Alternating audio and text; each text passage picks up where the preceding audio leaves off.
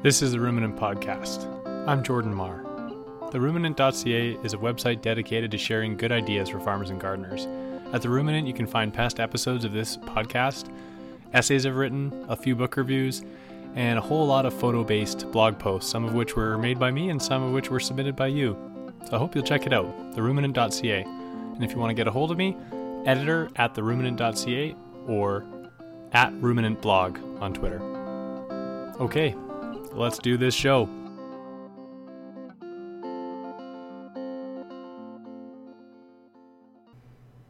Hey everyone, it's Jordan, the host of The Ruminant, and I just want to give you a brief new message before the episode gets started. This is a rerun. It's episode 7 with Tamara Richardson. Tamara is a friend of mine who lives a couple valleys over here in the interior of BC, and she is an entomologist who came on the podcast a couple years ago to share some information about managing insect pests on your farm. And I think you're going to like that. And before we get started, I just want to mention that there's light at the end of the tunnel. I think it won't be too long before I can start offering new content again. It has gotten pretty tricky to manage the podcast with my full-time farming this season, but we're almost through the real peak part of the season. And more importantly, I had an offer from, well, a former guest on the program and a fan of the show to help me a little bit with the podcast. And since then we've spoken a little bit, and I think he is indeed going to help. And I think that is going to be really great for the show. I won't mention his name yet because we're just kind of at this point just going to work together a bit and see how it goes. And I don't want to make too big of a deal out of it yet because, well, I'll let Elaine Bennis explain why. I'm trying to get a little squirrel to come over to me here. I don't want to make any big sudden movements. I'll frighten him away. I'm just kidding around. The point is, it looks like I'm going to have a bit of help with the show, at least for the next few episodes. I'm thrilled about that, and I'll just talk a bit more about that probably next episode, which will be in the next 1 to 2 weeks. All right, so here is episode 7, Entomology with Tamara Richardson. I hope you enjoy it. Today's guest is entomologist Tamara Richardson. In our conversation, we discussed 3 strategies for controlling insect pests in the garden, including crop rotation, knowledge about pests' overwintering behavior, and proper management of crop residues that contain unwanted insects. So let's get right to it. Tamara Richardson, thanks a lot for coming on the Ruminant Podcast. You're welcome. Tamara, you are a researcher and crop management consultant, and you are an entomologist. And beyond that terrible introduction, I'm going to ask you to describe a little bit about what you do and your background as it relates to agriculture. Sure. Thanks, Jordan. Well, I started off during my undergraduate degree working on greenhouse insect pests at a lab there, and then I moved on to do a master's degree at UNBC looking at different ways of managing stink bug pests in conifer seed orchards. And following that, I got a short contract in the Similkameen Valley to work on aphid pest management of aphids in organic apple orchards, and then fell in love with the area so much that I decided to move down here and start my own consulting company where my work consists of doing research on organically acceptable methods of pest control for tree fruit pests. And I've been working a little bit in troubleshooting problems on a few organic veggie farms, but that's relatively new for me and not a system I'm totally familiar with, but I'm becoming more familiar with. Okay, and well, since I'm a veggie grower, I think I'm most interested in talking about ground crops and veggies and that sort of thing. I understand that you're pretty new to the ground crop pest management, but can you talk a little more specifically about what you're working on? Well, I've been helping this one grower try and get a handle on his aphid problems. And not this past year, but the year previously was a particularly damaging year. And We experimented with a few things. These were aphids on tomatoes. We released a bunch of different biological controls and tried to remove the alternate host of that aphid from around the area. But most of the work involved basically trying to release biological controls to manage this particular aphid population, which wasn't. Because of the severity of the issues, we weren't unable to have a control to actually test the efficacy. But the problems did eventually get cleaned up, but we weren't really able to tell if it was due to the released biological controls or the naturally occurring ones. And when you say release controls, do you mean ladybugs? Do you mean wasps? What were you guys releasing? Both ladybugs, wasps, and midges. But when I'm talking about a control, I'm talking about a control plot where we didn't release anything, which it's one thing that a lot of people do is they try these new methods. Say you try and release a biological control, you try a new product, but you don't leave an area where you're testing the difference between the area where you're applying the particular control that you're using versus. And then if something goes away, people automatically jump to the conclusion that whatever they did worked, but they haven't set up a proper. But they haven't set up a proper control against which to test. Test. Yeah. Right. Yeah. Okay. To see what was actually going on. So off topic there, but. I'm particularly interested in the topic of aphids because in our veggie garden this past season in the Okanagan Valley in BC, we had terrible aphid problems, and I'm quite certain it's the cabbage aphid, and it was mainly affecting our various brassica crops, particularly our kale just got hammered. Yeah, I'm really interested in figuring out what I could be doing differently. And I heard you mention, overwintering, where the alternate host for aphids during the winter or that sort of thing. So, yeah, maybe you could start by talking about that. Can you talk about alternate hosts and what's happening in the aphid life cycle? I'm really curious to know where are these aphids going over the winter?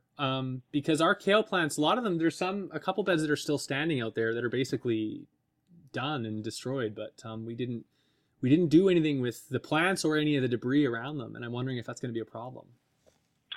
It very likely could be. I am not up to speed too much on the actual life cycle of the cabbage aphid, but I know that aphids have several generations in a year, and so typically there's an overwintered egg hatches in the spring, and they cycle through various several asexual generations, have a sexual generation at some point in the late summer, early fall, that sexual generation, and then they lay the eggs. So during the summer, what happens is, or I'm speaking mostly about an apple aphid, but there's a lot of generalities that can be applied to these aphids. So what's happening is that your aphids are building up in your crop, and they're also spreading out as they'll form winged forms, and they're gonna spread through your crop system. And then there's also related weed species in the area. Yellow mustard's a big one that the aphids can also survive on. So you might get rid of everything in your garden, but there's still going to be that species of aphid will still be out and about in your system. I don't know if there's been a lot of work done, but it is possible that you could help by removing as much of the mustard weed hosts that are related to your crop, and I think you're talking about brassicas now. That I've seen sort of anecdotally that work in other systems on a small scale. Right. And then also removing really infested plant materials, and not just throwing them in the compost, but even putting them in a bag, solarizing them, and killing the insects. So I'm curious about two things you mentioned. The first is, I think I've noticed that the first time I see aphids in the spring is not on the kale. And by the way, the kale is one of the first things that are out in the garden that we have out in the garden. I think I've noticed that prior to the populations building up on the kale, they're building up on like a ragweed that grows, is a common weed in the garden. And so one thing I've been curious about, the first season, my instinct was to pull it all out. But then I was thinking, like, well, if they have a preference for that weed, is it better to leave them in and allow those populations the aphids to go for those weeds rather than the main crop? But you're suggesting the strategy is to remove them, get them out of the garden. Remove them. I think the ragweed, as far as I know, the cabbage aphid will only feed on brassicas, and the ragweed, I think you might be seeing another type of aphid. But there are early mustards out too. Yeah. So, and actually, just while I'm talking to you, looking on the internet, I've found some information that the cabbage aphid overwinters as an egg in the host plant debris. So I think that it might be worthwhile clearing up your old plants and getting rid of that plant debris, because if you're leaving it out, then those eggs are going to hatch in that same area that you had the problem the previous year. Right. Okay. So, all right. So, approach number one, or strategy one, you're recommending is, when I find weed hosts anytime during the year, to remove them. I mean, I'm removing weeds anyway. Removing what you can, but not just within your plot, but on the periphery, right? Right. I know that. I mean, that's far easier said than done. But even regular mowing of those areas could have a beneficial effect, or early season mowing, or mowing in the fall and then taking those plant materials. And if you're composting properly, you could incorporate those into a compost and kill those eggs too. And by properly, you mean turning them enough to bring the temperatures really high. Getting that temperature up to between 45 and 65 degrees Celsius.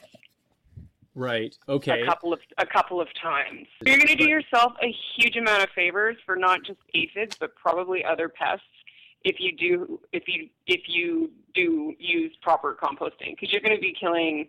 You can kill if you've got, say, culled vegetables, or you've got, you threw your. I mean, not that you should be throwing garlic infested with onion maggot just randomly in a pile, but if you manage your waste residues and properly compost, you can kill a lot of. You can kill pests that are overwinter or are in those residues by using a proper composting. Okay, now. One thing I can say about our composting here on this farm is that for whatever reason, I struggle to get my piles, and these are all veggie residues. There's rarely any manure in them, up to heat. And earlier you mentioned solarizing your debris that is infested, and so this is really good to know. And that was another question I had, is inevitably during the season, a lot of, as we're just dealing, because you can still harvest a lot of the crops with aphids, we just end up having to wash them and stuff, but inevitably there's a lot of debris involved. Yeah. But you're recommending if you're not confident about the temperature in your compost piles, to do something like solarize, or I would guess in a worst case scenario, burn that residue. Yeah, you could burn it. You can also. If you don't. I know that when you're like in the season, you're incredibly busy. You can, if you have heavy duty garbage bags, throw the stuff in those garbage bags, seal them, put them in the sun, leave them. they're going to be nasty to deal with later, but you can incorporate that material into a compost pile later, and you can have the confidence that whatever is in those piles is dead, right? Because you know, with the lack of oxygen and the beginning of decomposition, you're going to get the heat's going to go up in there. Yeah. Plus, with the additional heat of the sun, that's a way to contain insect pests that are on plant waste materials that you're not actually able to deal with at the time. And would that apply to onion maggot? Because we have that problem here as well. That would apply to onion maggot too. Another that definitely apply to onion maggot. But you want to make sure you seal your culls and leave them for a week or two, making sure that they're in the sun so that you can get those high heats. And then that material can be incorporated into your compost pile if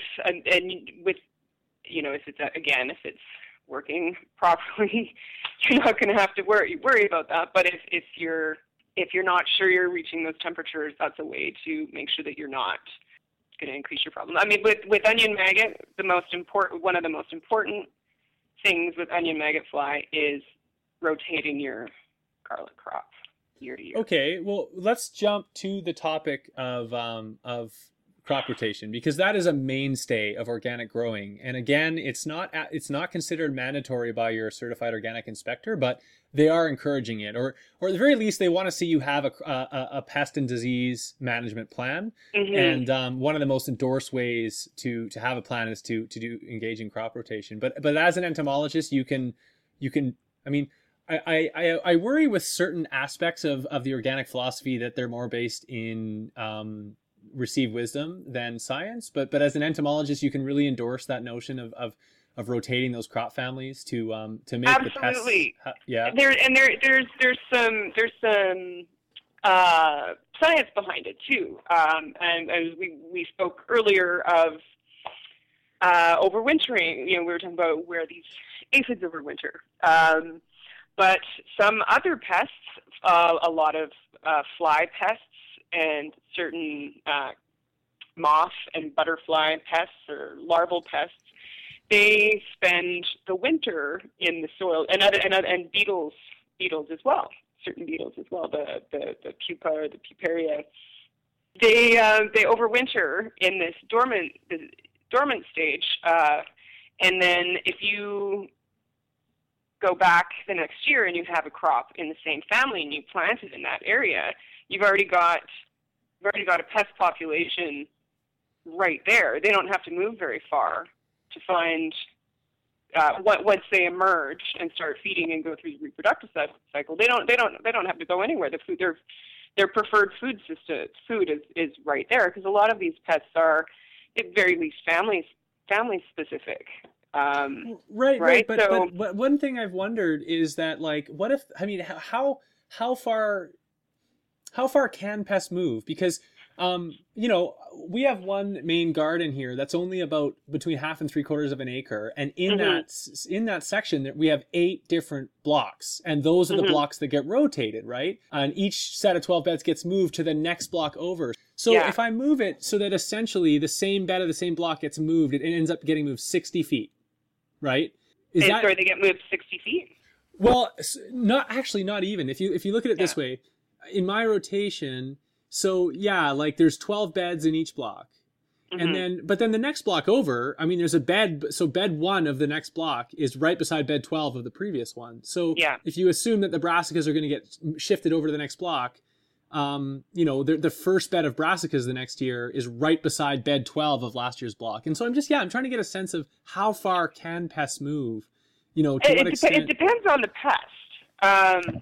It absolutely depends on the pest. Certain things don't move very far. Certain things don't fly as much as others. Certain things are good flyers. Certain things are poor flyers. And certainly for some pests, the rotation isn't going to be as much of an issue, or isn't going to solve as many problems, say, as another. However, it is often, not speaking about aphids at this point, but speaking about fly and larval pests. It's that young generation, the larval form, obviously, that are the biggest feeders, right? Yeah. And so if you've got, and often for the most part, the plant that an insect is feeding on is the plant that they reproduce on and lay eggs, because these babies can't move very far. A larva isn't going to move very far. An adult fly, an adult aphid can fly, and they can get picked up on the wind, and they can get move. But I mean, everything has sort of a finite energy budget, and a lot of the adult forms of these insects aren't as big as feeders as the larvae.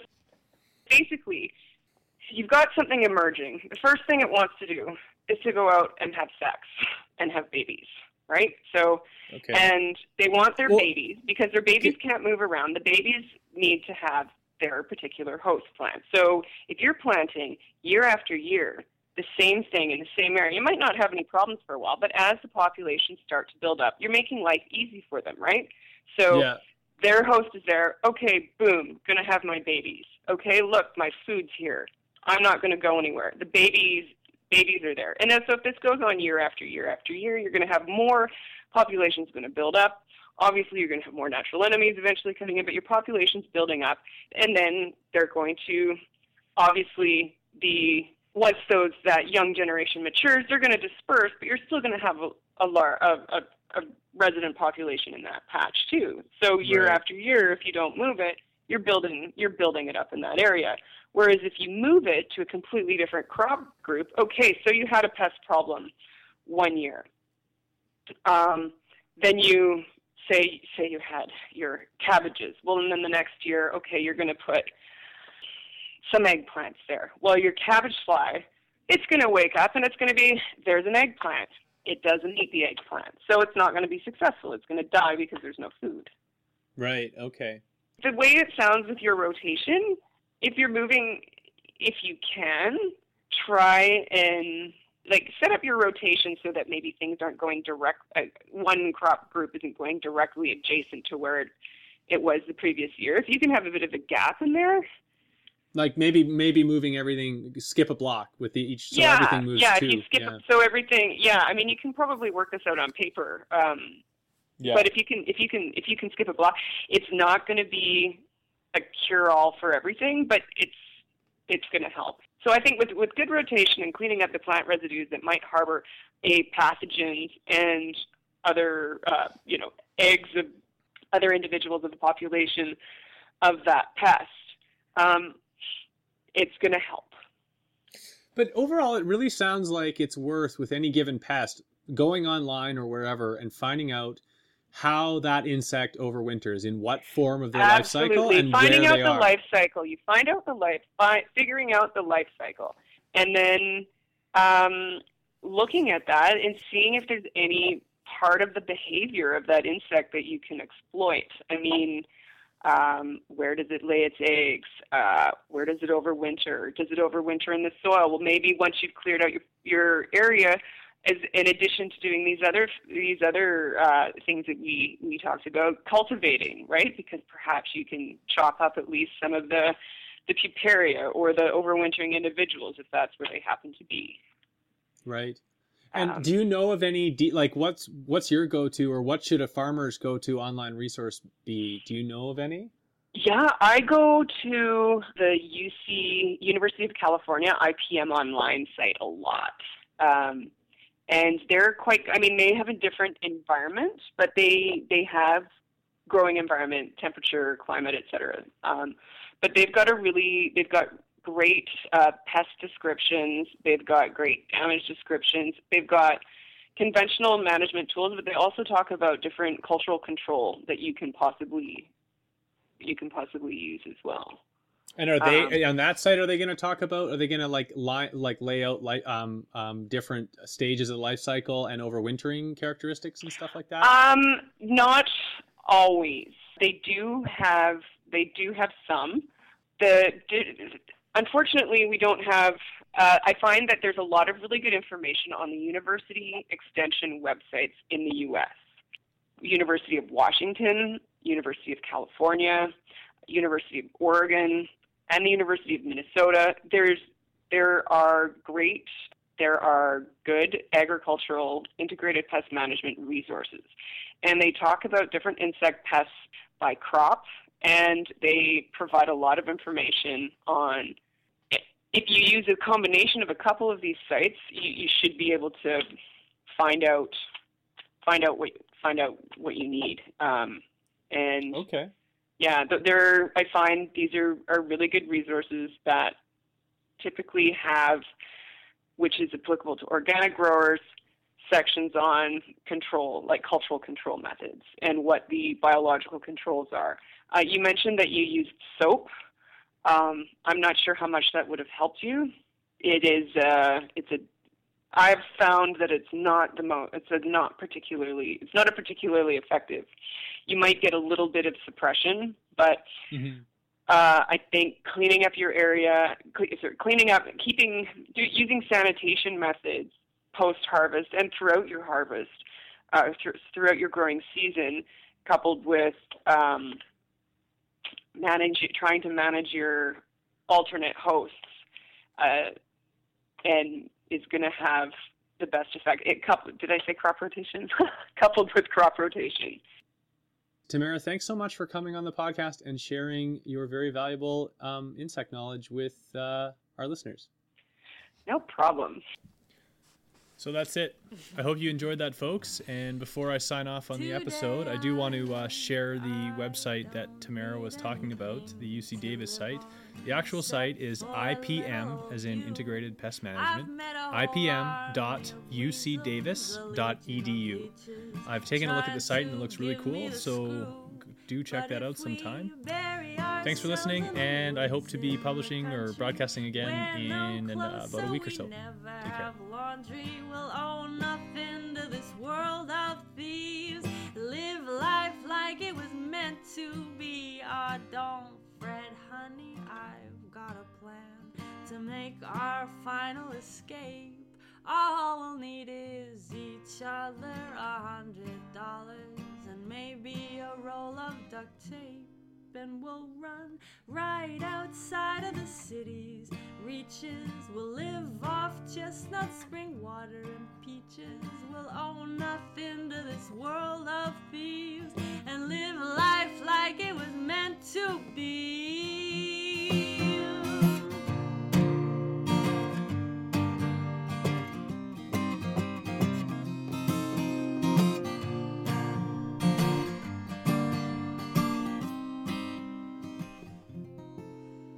Because why would we live in a place that don't want us, a place that is trying to bleed us dry?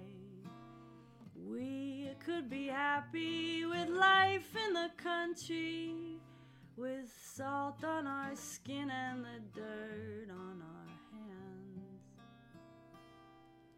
I've been doing a lot of thinking, some real soul searching, and here's my final resolve. I don't need a big old house or some fancy car to keep my love going strong. So we'll run right out into the wild's embraces. We'll keep close quarters with gentle faces and live next door to the birds and the bees and live life like it was meant to